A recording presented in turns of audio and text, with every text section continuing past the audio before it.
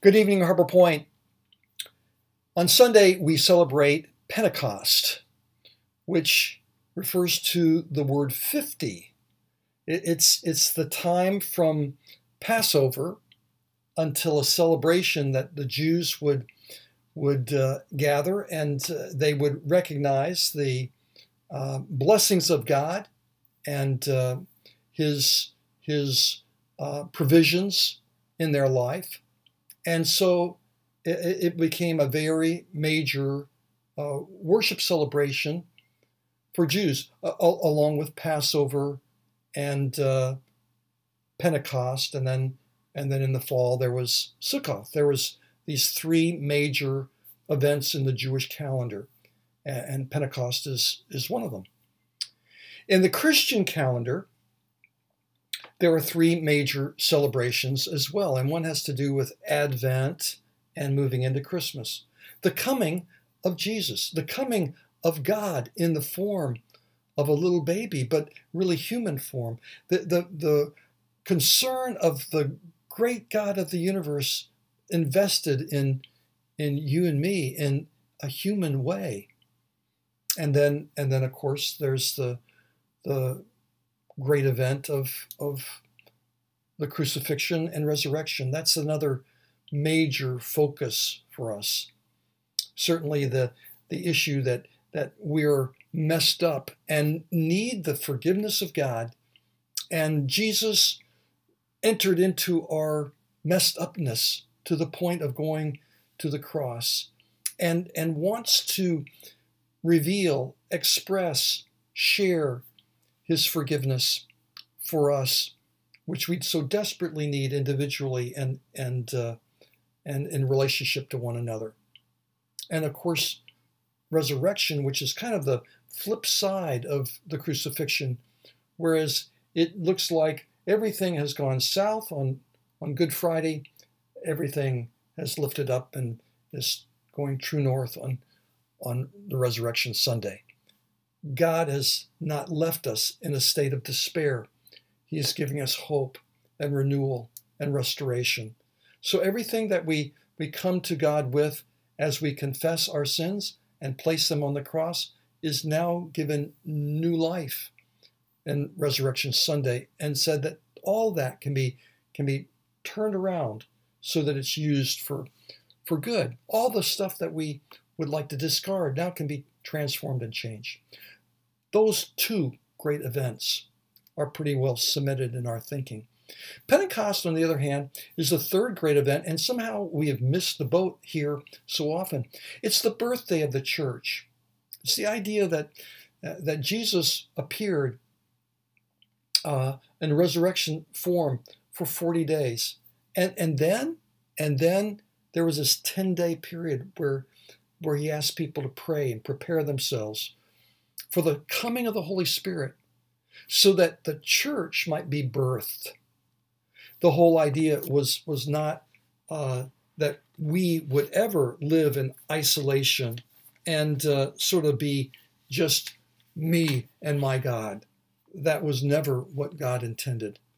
It was always that we see the coming of Jesus, we see His death on the cross, we see His resurrection as a means for us to be connected to one another in intimacy. And that's what the church is supposed to be. The church is the ecclesia. It's the called out people of God. And when we read about Pentecost, it says that everybody came together on that day. And they were in one place. And suddenly a sound like the blowing of a violent wind came from heaven and filled the whole house where they were sitting. And the word wind is the same word as spirit in the New Testament. So it's a mighty spirit came in. The Spirit of God came in. And it says they saw what seemed to be tongues of fire that separated and came to rest on them. And all of them were filled with the Holy Spirit and began to speak in other tongues as the Spirit enabled them. But rather than having confusion, as people spoke in a variety of tongues, there was understanding. People understood one another, whether they came from different backgrounds, different ethnicities, they spoke in different languages, they spoke in spiritual languages, they were understood because God was bringing people together. Sort of the reversal of the Tower of Babel, where people were expelled and moving away from another in confusion. Now they're being brought together. They're being brought into the family of God. They're being brought into this new mystery that God calls the church. Now, here's a problem.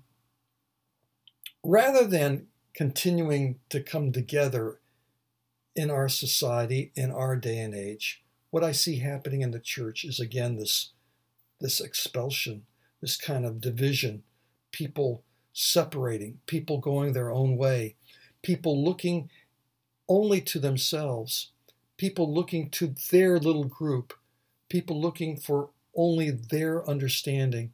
They're looking for people to support their own belief system rather than saying, Lord, I'm open to the moving of your Spirit. I'm looking for a way to communicate in a way that people can understand. I'm looking for a love language that can communicate what is your desire, which is to transform and change me to a person who's going to be us. I want to bring people into connection with one another. It's my prayer that we have a rebirthing of the church. You know, if Pentecost is a birthday of the church, I pray that we have that rebirthing, a born again experience in the church, not just individually, but as a community.